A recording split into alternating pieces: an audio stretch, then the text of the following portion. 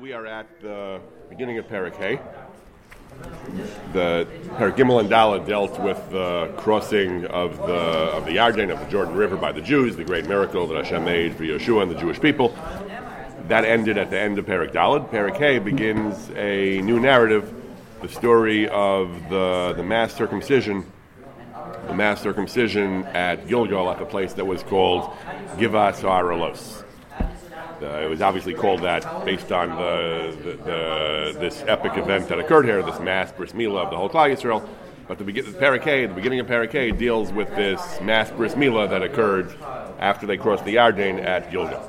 We began in our previous session. We began the story. We read just the first couple of psukim in Perek Beis, in Pasuk Beis, that introduces the story of the Milah. So Perek Hay, Pasuk Beis, it says, "Ba'esahi Amar Hashem el Yehoshua, Aseh lechal charvos turim." Hashem spoke to Yehoshua. He instructed him, make charvos turim, make sharp swords, sharp knives. V'shuv molas bnei Yisrael shenis, and then v'shuv means again. Molas bnei Yisrael, circumcise the Jewish people. Shenis, do that again.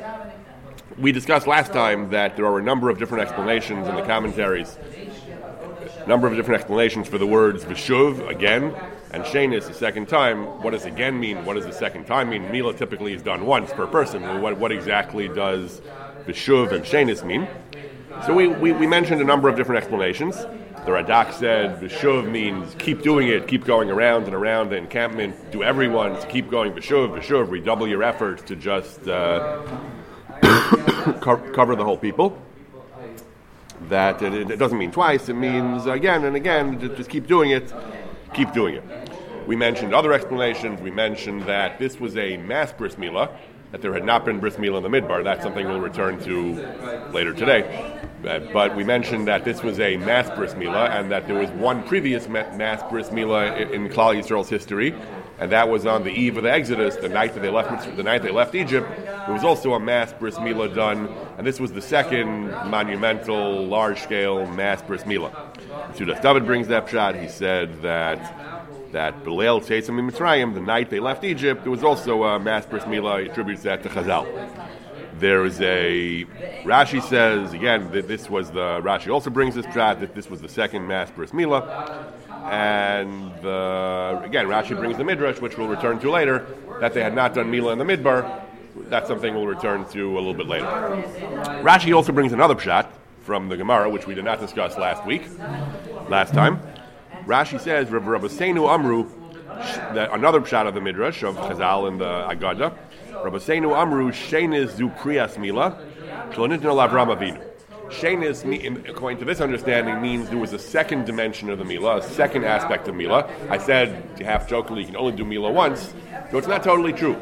Milah actually has a couple of stages, a couple of components, and Milah is done in two phases, has two aspects to it, and Rashi brings this Midrash that says that Priya is part, we'll discuss what Priya is in a moment, Priya is part of the mitzvah of Milah.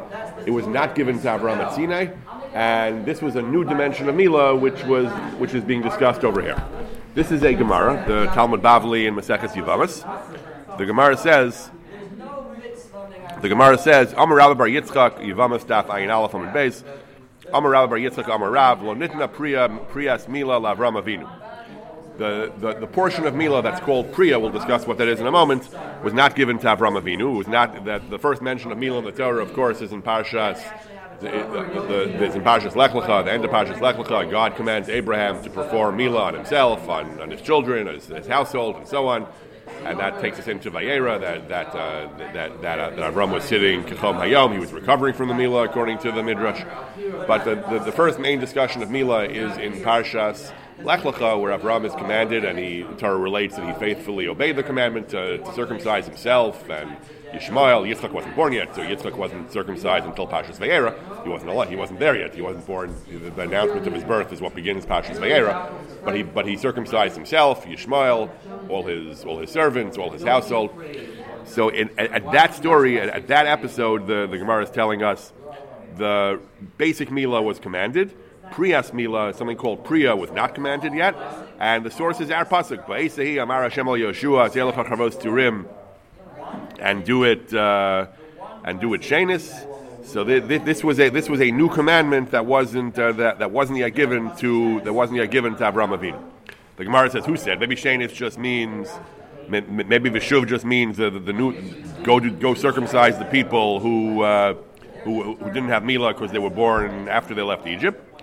So why does it say shuv?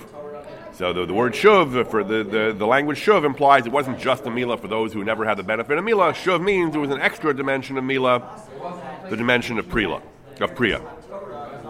So and it's ma'akev, the Gemara says. It's ma'akev, the Gemara says. Good. So what is priya? So I don't have a great head for anatomy. It's hard for me to visualize exactly what these things look like. Today, I guess you can watch videos and look at pictures, a little graphic. But basically, so milah is the removal of the foreskin. The foreskin is a piece of skin that in a human male, he's born with a piece of skin that extends past the shaft of the organ and extends up to the tip, the glands. It covers the glands. The milah, the basic milah is you take a knife, you cut that skin off. That skin is called the arla. You remove it. It's discarded. That's milah. But even after you remove that skin, apparently there's other tissue that covers the glands, that covers the head of the organ. There's another layer of soft skin that's not as easily just simply removed with one cut of a knife. To remove that's a more elaborate procedure. It used to be done with a fingernail. It used to be made slits in it, then it would be pulled back. Priya means pulling back. So there's another layer, some kind of other layer of tissue and skin that covers the head of the organ, and removing that is a more involved and more complex procedure, and that is called priya. Priya is the total removal, the total cutting and removing and uncovering of the head of the organ. That is a second, more involved stage of bris milah. Today we always do it. Today any religious bris, I think even a non-religious, even an ordinary medical circumcision removes all of it. That's typically all part of the milah today.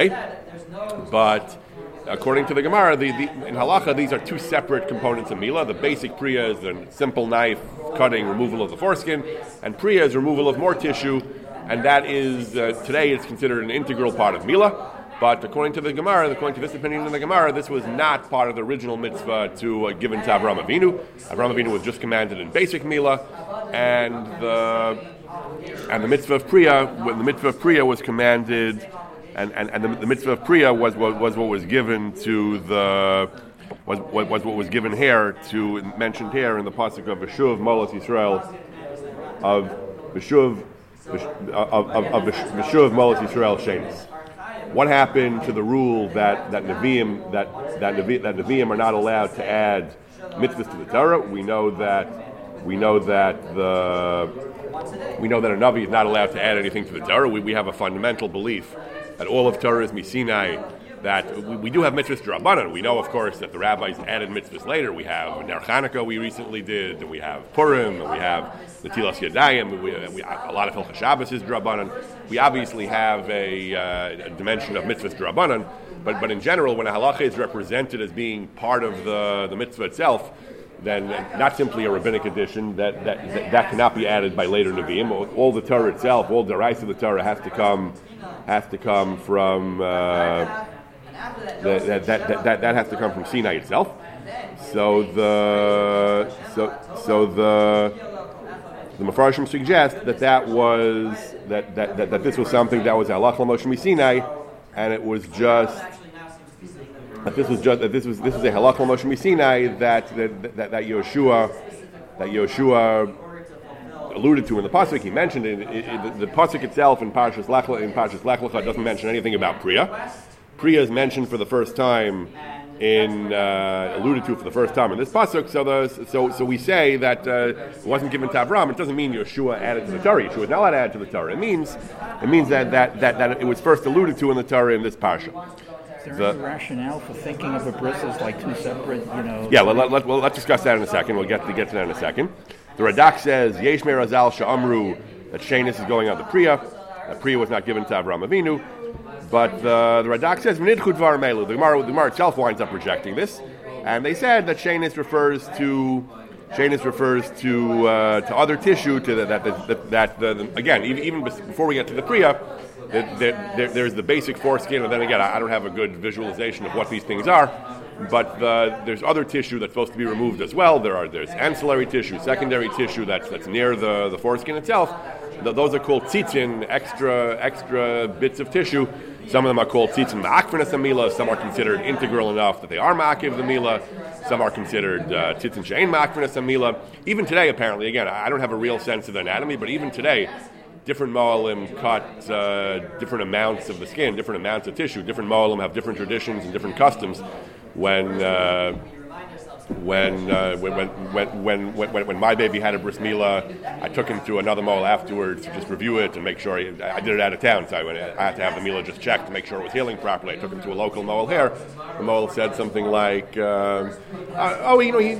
cut off a lot or something, but it's fine. He'll be okay or something like that. But so apparently there are different amounts for how much mo'alim cut off. But there are different traditions about exactly what's called the arla, what's called the tzitzin ha'ma'akvin, the tzitzin she'ein ma'akvin.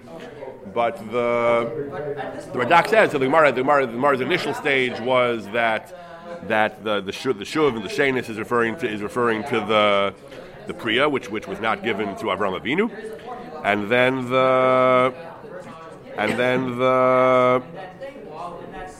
but then he says that this is nidcha in the Gemara, that the Gemara gives a different explanation, that it refers to tzitzin ma'akvin and milah. Tosfos says what I said before about I try to remember who said that about the Navi can't add to the Torah. Tosfos said that Vim Tomar Im lo nitna priya ad Yehoshua. If it's really true that the mitzvah of priya wasn't given until Yehoshua, then heichig amrina minei. How can you derive halachas from Psukim and Yehoshua? It says Eila mitzvahs ein never rashai l'chadish davar me'ata. We had this earlier in Yehoshua itself, the rule that a Navi is not allowed to add to the Torah. We had that the Gemara brings that there were certain, back in the beginning of Yehoshua, it says there were certain halachas that were forgotten, Klal Yisrael forgot during the Avelos of Moshe, during the trauma and the national distress at the loss of Moshe Rabbeinu. They forgot certain halachas, and Yehoshua or other figures of that time were able to restore those halachas. According to one opinion of the Gemara, it was via Nevuah, they restored the halacha. The Gemara says, that can't be. Ein Navi Rashai L'chadish, that a Navi can't, the Lakam Navi B'Yisrael K'Moshe Od, that Moshe is the unique Navi who transmitted the Torah. No Torah comes through any other Navi. No Navi can add to the Torah. So the Gemara says that you have to say that they were able to restore them through Pilpul, through Kal V'chomer, through the Gemara in other places. In Megillah, the Gemara talks about.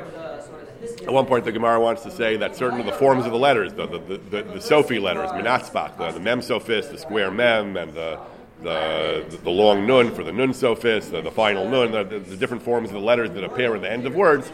The Gemara suggests that those were not originally given to us as the Lashon Kodesh of Sinai, that those were added later by Nevi'im. The Gemara says it can't be. Nevi'im can't add anything to the Torah. Nevi'im can't change the Torah. Nevi'im can't add to the Torah.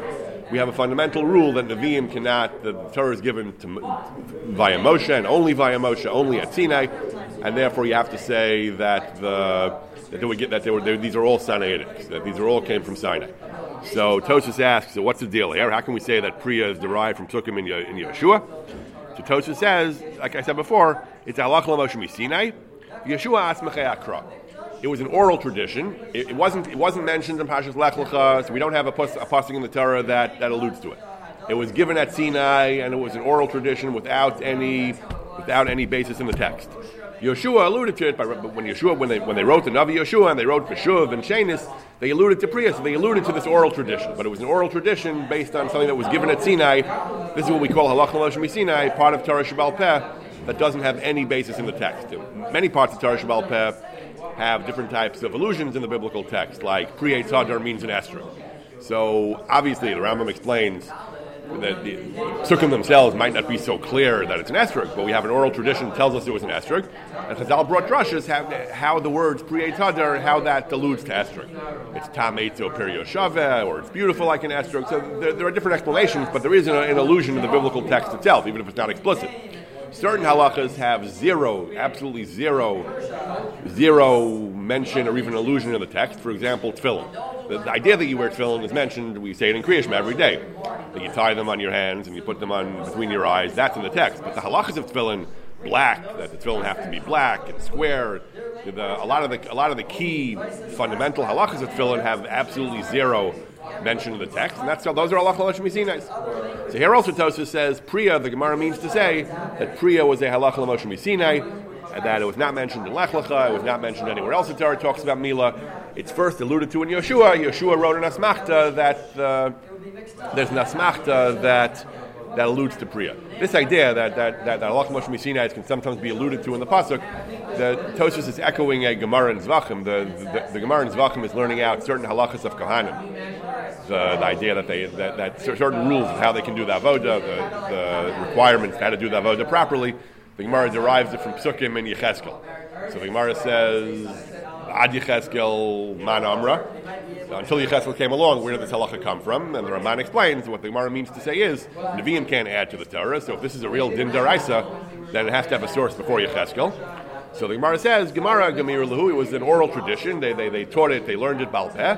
V'asi Yecheskel v'asmechei akra. Yecheskel came along and he wrote a pasuk that mentioned these halachas. So that sometimes happens. Sometimes we have a halacha which is purely oral, purely Torah Shebal Peh, until a Navi comes along and writes down the halacha or an allusion to the halacha.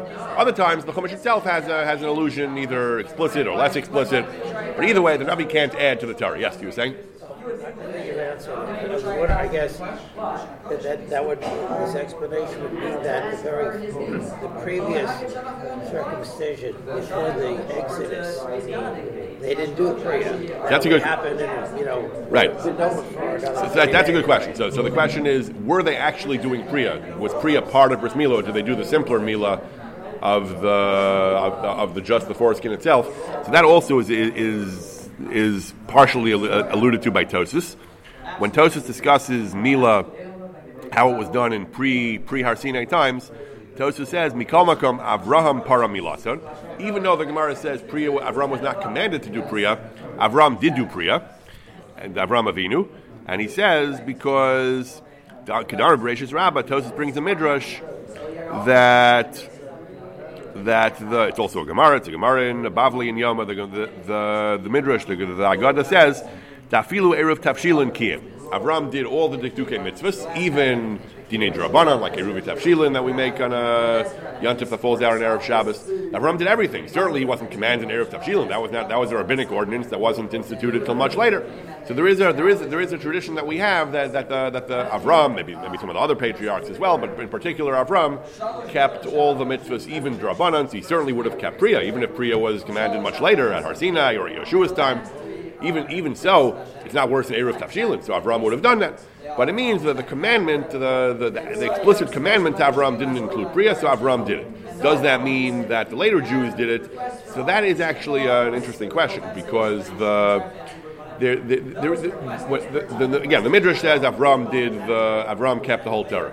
It's not clear if even his sons, if Yitzchak and Yaakov, it's not so clear if they kept the whole Torah. There are some assume that they kept the Torah as well.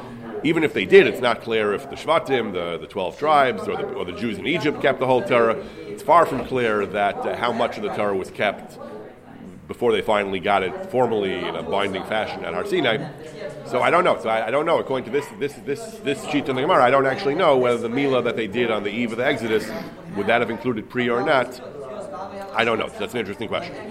Now the question is, what is this idea that Milah has two components and one of them came later?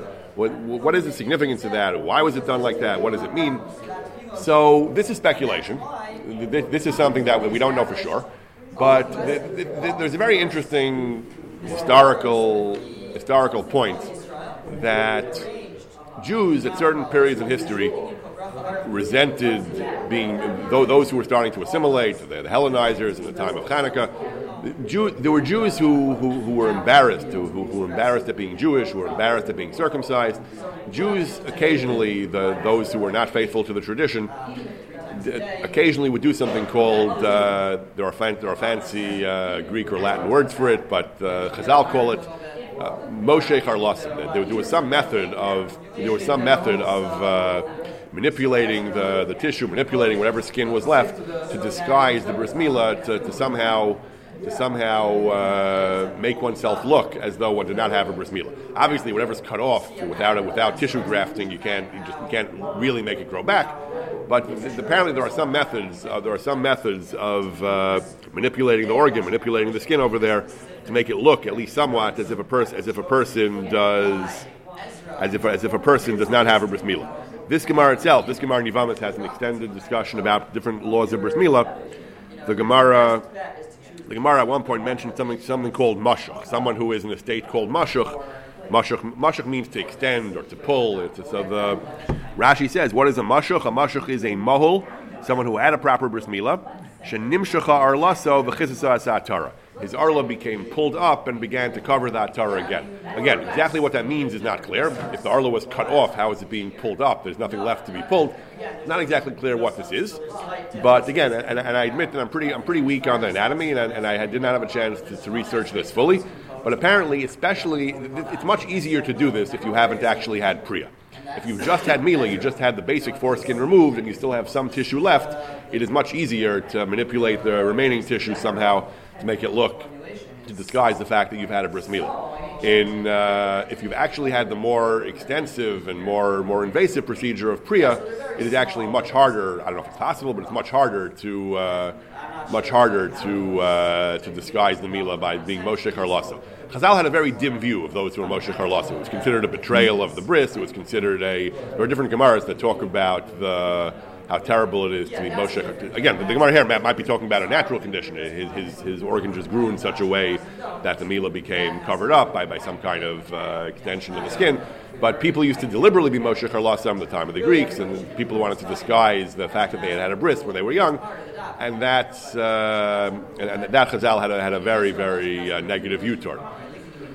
Ad Kedei Kach, so there are some scholars who suggest that the institution of Priya was established for that purpose. It was established to make it harder for someone to be Moshe Harla. So even if in principle a bris should just cut the arla, because there would be the temptation, because there was the habit of people being Moshe Harlasam, that the Priya was instituted as a means of preventing such behavior. Now, scholars who claim that Priya was added much later are willing to say this. We believe Priya was added at Sinai. We believe, even if it wasn't mentioned in Parshas Lech Lecha, and even though it's not mentioned explicitly in Torah Shebuksav, we believe that that Priya is as far as I know, it's pretty well accepted that Priya is a din daraisa.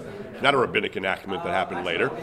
Again, whenever somebody claims that a certain din is drabanan, whether it's a historian who claims that it was added later, or it's not inherently heretical or anti-Torah. We do have dinim drabanan. We do have many dinim in the Torah that were added later.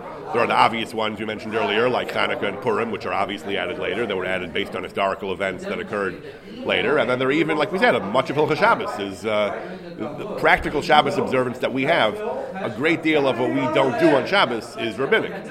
We don't open our store on Shabbos. Midaraisa, you can run a store on Shabbos. According to many opinions, Midaraisa, there's nothing wrong. As long as you're not writing, Midaraisa, buying and selling is rabbinic, and the Isser is rabbinic. Handling money is rabbinic. Most of these, many of what constitutes modern Shabbos observance is rabbinic. Now, there is a Ramban who claims, I think, that really is daraisa, even though none of the 39 malachas are violated by buying and selling and handling money.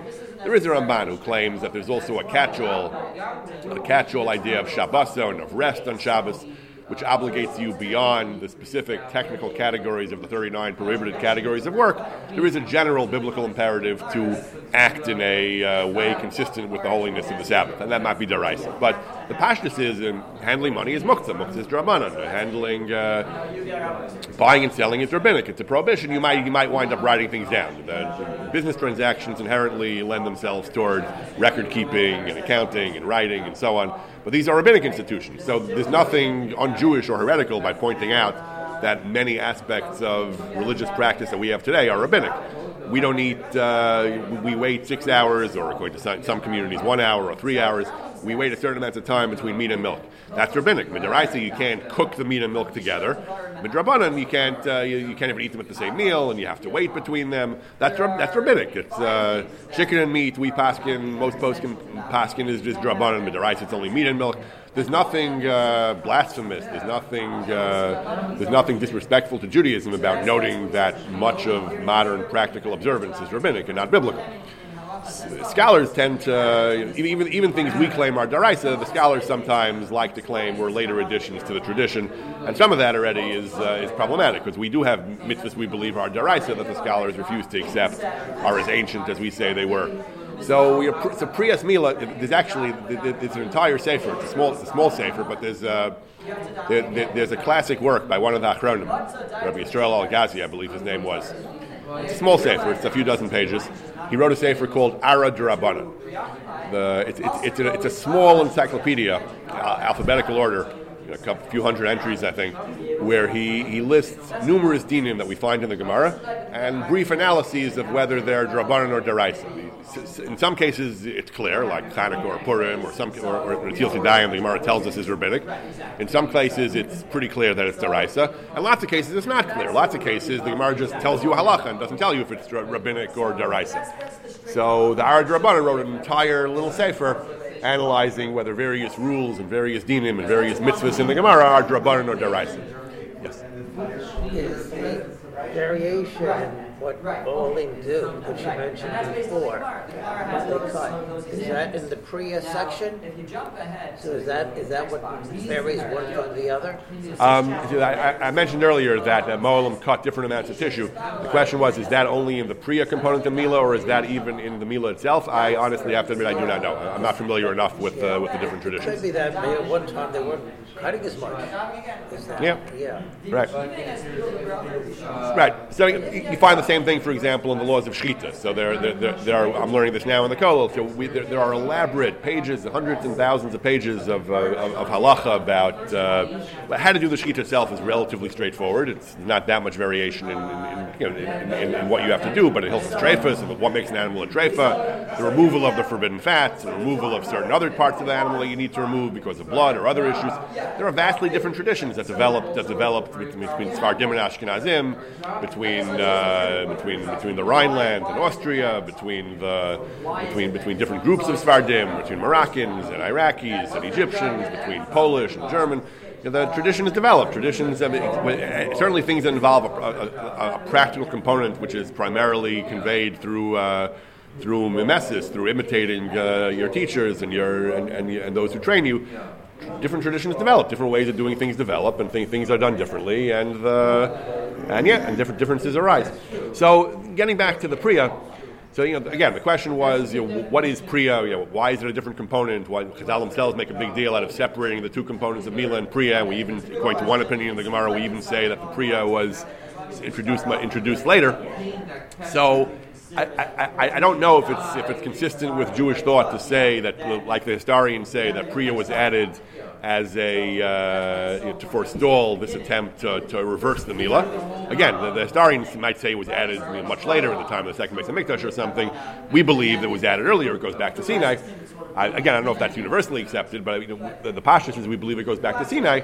But again, it is possible to say that Hashem added it at Sinai to forestall a problem of people removing their milas. I don't know if this was a problem all the way back then in the time of Har Sinai or not, and if it would have been added at Matan Torah for that reason. But anyway, it is a possibility. We do find even mitzvahs of the Torah were sometimes added as kind of xeris or as a reaction to what people might do. So it's possible to say that, but I don't know. Again, it's speculation. We don't really know. But this is one other approach in Chazal that Priya is being mentioned for the first time here in this pasuk in Perek Hey, pasuk Beis in Yehoshua. The mitzvah of Priya is being added for the first time. And it's not mentioned anywhere. It's not mentioned anywhere in Parshas Lech Lecha. It's not mentioned in Parshas Bo, where the Torah talks about Karim Pesach and the Mila that was needed for the Karim Pesach. It's mentioned here. It's mentioned here for the first time.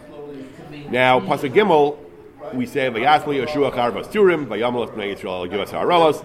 So Pasuk Gimel basically reiterates what we had in Pasuk Beis, that Hashem told Yehoshua make sharp knives and do the Mila. Yehoshua did so. He made Charvas Turim, and he cut the milas. He did this.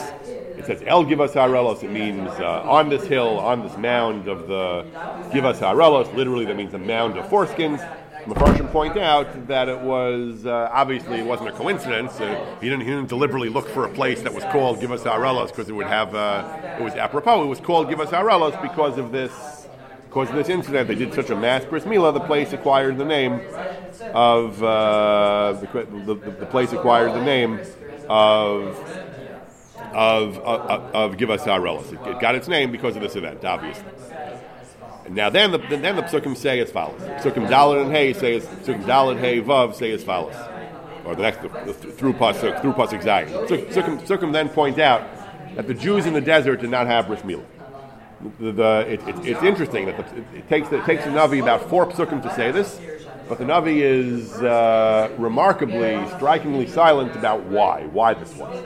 It just says, "V'zeh hadavar shemral Yehoshua." This is the issue. This is the matter that Yehoshua did the bris milah. The reason he did have to do bris milah because kol ha'mayotzi miMitzrayim asacharim kol anshe milchama meisiv midbar b'derech v'tetzim miMitzrayim. All the people, the whole nation that had left Egypt, the male Jews, all the men of military age between 20 and 60, kol anshe milchama meisiv midbar b'derech v'tetzim miMitzrayim. They died in the desert on the way out of Egypt after the story of the Meraglim. And again, the Navi reiterates, Kimulim hayu kol ha'mayotzim. The people who left Egypt all had bris milahs. V'chol ha'mayilodim b'midbar, but however, the Jews who were born in the desert, b'derech, on the way, but Tetzim miMitzrayim lo malu, they did not have milah. And then the pasuk reiterates again, Ki arba'im shana, pasuk vav, for 40 years, holchu b'nei Yisrael b'midbar. The Jews traveled in the desert for 40 years.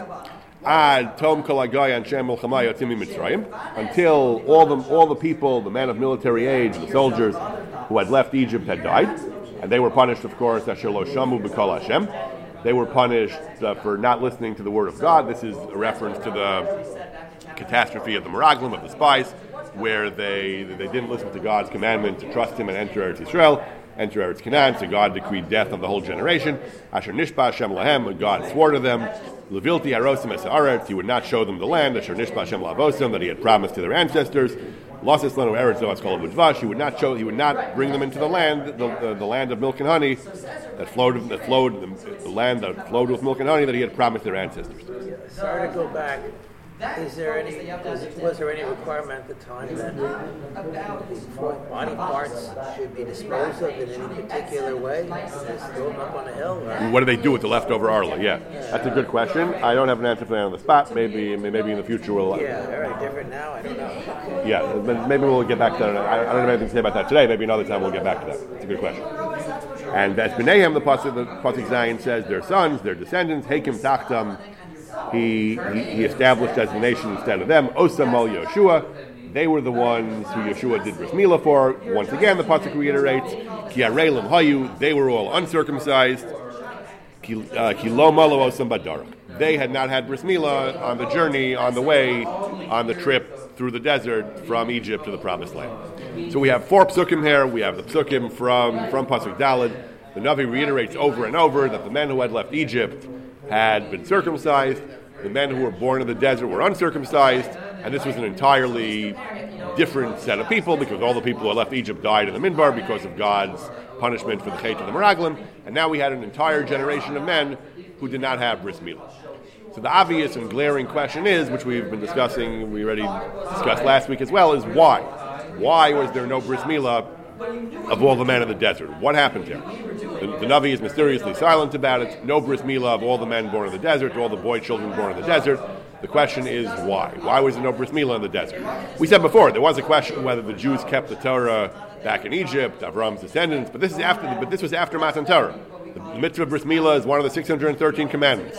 It's as binding as every other mitzvah in the Torah. So what happened here? Why was there no bris milah being performed in the desert? A very, very perplexing and difficult question. So the Gemara discusses this. The same Gemara in Yevamos we mentioned before discusses this. The Gemara says, "Uva midbar my time lo maho." Why were the Jews not circumcised in the desert? So the Gemara brings 2 pshatim.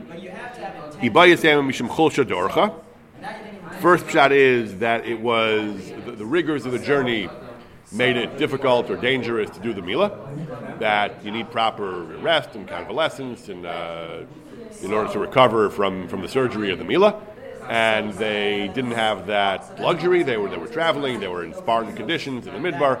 Chulsha d'orcha, that it was simply dangerous to do milah in such a case, so they were forced to postpone the milah. Just like today, we postpone the milah for any reason to believe that it will be less than ideally safe, even if it's a relatively low risk. If the baby is just unwell, it doesn't have to be 50% chance of death. Even if it's a relatively low risk thing, if there are any circumstances that make the milah higher risk than usual, then we postpone it.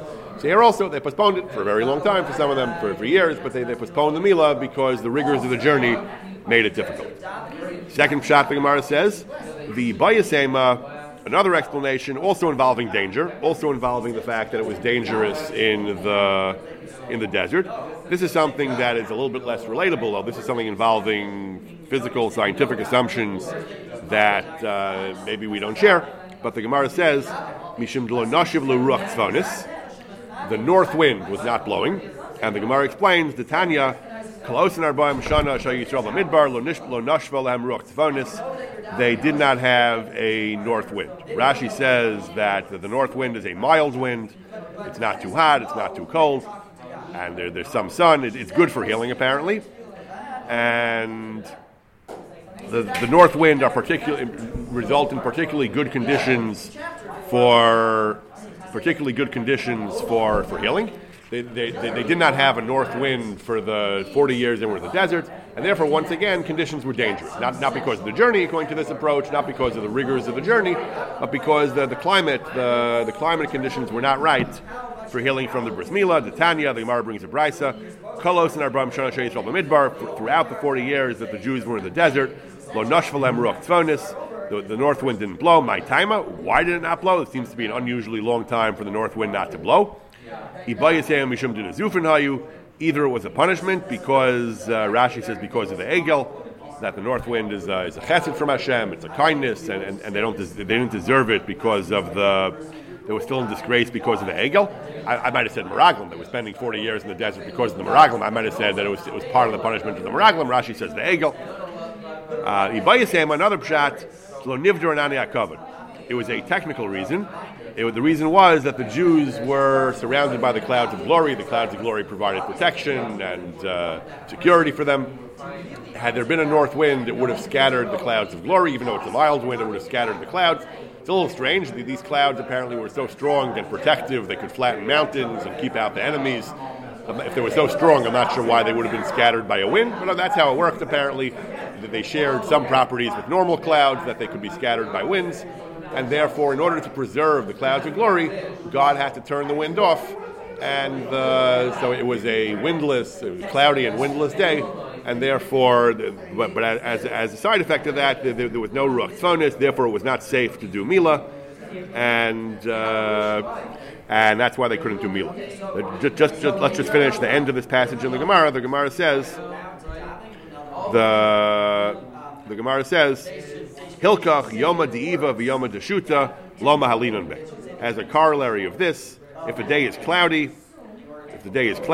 or if there's a particularly strong south wind, but either way, if for our purposes, we'll focus on the cloudy day. If it's a cloudy day, we don't do Bris Milah, because we just said, anytime there's a cloudy day, that means there's no north wind blowing, because otherwise it would blow away the clouds.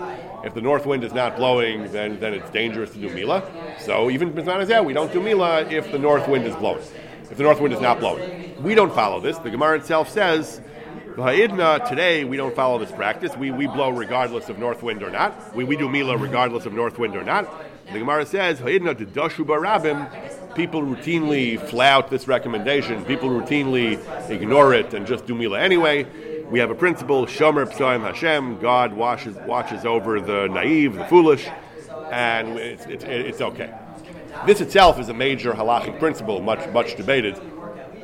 Chazal say in a handful of places that there are certain practices which are dangerous, which have a risk that really we would recommend against assuming. Nevertheless, if the practice is widespread and commonly done and people don't care about the risk, so halacha condones it. Halacha says, Shomer P'soim Hashem. You're allowed to accept risk which society deems normal and acceptable. When the medical establishment began to prove and fully understand the terrible danger of smoking, and all the different ways in which smoking is bad for you and kills you, so poskim, beginning in the 60s and 70s, began to really, I think 60s and 70s was where most of the discussion began to debate whether, according to halacha, whether tobacco smoking is prohibited or permitted. As the science got clearer and clearer, and as society became more and more accepting of accepting the fact that smoking is a terrible, dangerous habit, poskim became increasingly strict, and by today, many poskim will flat out say that someone who isn't already addicted, absolutely prohibited to smoke. It's well beyond acceptable risks the Torah allows, and so on. But back then, where the science was still coming out and society hadn't quite assimilated it yet, and it was still considered normal to smoke, so poskim began to debate whether smoking was acceptable al pi halacha. And one of the key issues was this principle of Shomer B'Sayim Hashem, that halacha recognizes that there are certain relatively low-level dangers, which the danger is real and it's recognized, and we understand scientifically. Again, I don't think we understand today this idea of the north wind, but be that as it may, the Gemara considered the lack of the north wind, the cloudy day, dangerous for surgery, for Mila. And another, it was probably a pretty low level of danger, and people tended to ignore it. If it would have been a huge risk, people probably wouldn't have been ignoring it quite so much, but it was probably recognized as a fairly low level of danger, and people began to ignore it.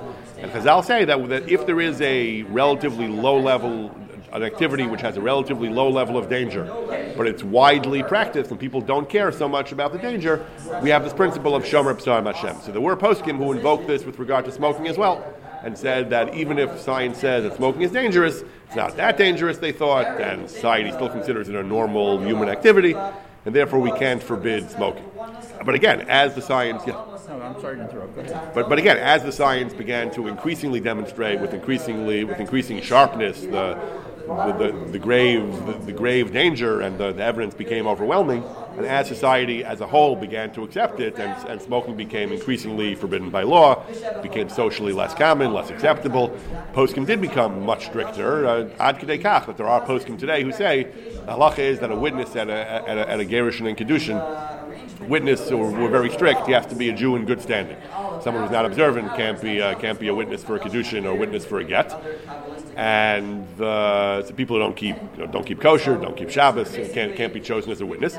There are some rabbis in Israel who have ruled that if a person smokes, he should not be used as an aid for Gittin and Kedushin, because by today the danger is so clear, and the societal rejection of smoking is again, different countries move at different levels. In France, I think smoking was still more common than the U.S., in Israel, but there are poskim who have said that by today, by the 21st century, the societal recognition of the dangers of smoking is high enough that someone who smokes is an avarian and shouldn't be an aid. That's still a bit of a radical position, because smoking is still not totally banned, and there still are large numbers of people who smoke, so you can debate that, but the halacha does move somewhat in tandem with the scientific and societal recognition of the dangers of smoking. When you mentioned smoking, I remember in the early 1960s, I think it was 1963, I think it was the American Medical Association first announced that smoking was associated with lung cancer.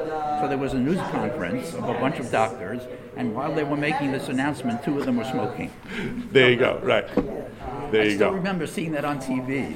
That's all they talk. We're only talking about tobacco, not smoking other things. Yeah, smoking other things. They were talking just about cigarette smoking. Right. And again, the early things were lung cancer. Now they consider it a comorbidity for pretty much every time I go to a doctor. One of the questions is, do you smoke? And if so, your risk of this is 3 times as much or something. So it was tough for the rabbis. They had to stop smoking. Yeah. So there's a great tshuva, one of my favorite tshuvas in the Debretziner Rav. The Debretziner was an old school conservative traditionalist rabbi in Brooklyn, in Borough Park, Hasidisha. But he also had a very healthy respect for science. So he actually has one of the, even though he was very much not an American, not an enlightened American rabbi, he was an old world European rabbi. But as I said, he had a very solid respect for science, and he ruled relatively early on. I think late 60s or certainly 70s. He ruled that smoking was prohibited, because the evidence was clear enough that it was dangerous and it was prohibited. So he's forced to grapple with the question. He says, but the great tzaddikim, the great rebbes, he said they smoked. How could it be that they did this if it was that? The simple answer is they simply didn't know. The science discovers new things, and like you said, even the doctors were smoking at the press conference, so at the announcement. But the Debretziner doesn't want to hear that they could have been doing something that we know today is such a terrible thing, such a wrong thing to do. So he comes up with a variety of justifications, like since they acted l'shem shamayim, that God protected them, or since he has one theory that because of the climate change, he says the air is so much more polluted and foul today than it used to be because of industry. He says people's lungs are degraded, he suggests, and just weaker, and they can't tolerate the tobacco smoke. I don't know about I don't know how much scientific merit his suggestions have, but the point is, he recognized very clearly that we have to accept the science today that smoking is terrible, and yet he can't bring himself to say that the tzaddikim were doing something terrible. So he tries to come up with all these rationales for why it was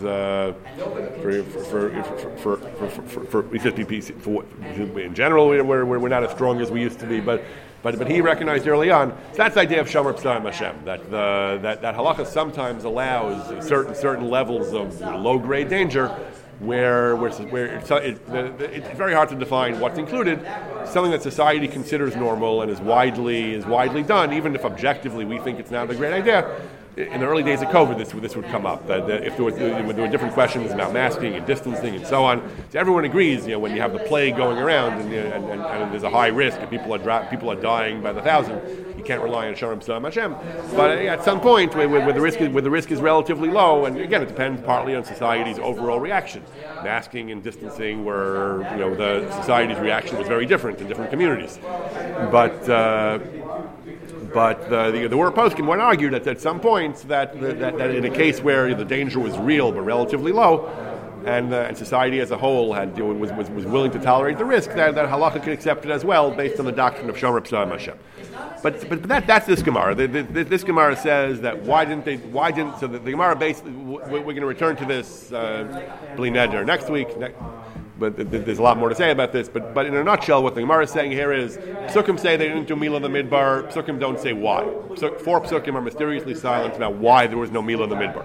The Gemara takes for granted that it was because it was dangerous. They didn't do Milah because it was dangerous. Why was it dangerous? The Gemara brings 2 explanations. One is a little more down to earth, that it was simply because of the rigors of the journey, and the other has to do with this wind, the absence of this wind, which is necessary for proper healing. Now, a key question, which Tosfos discusses, which we'll discuss more next time, Bli Neder, a key question that is, were they right or wrong?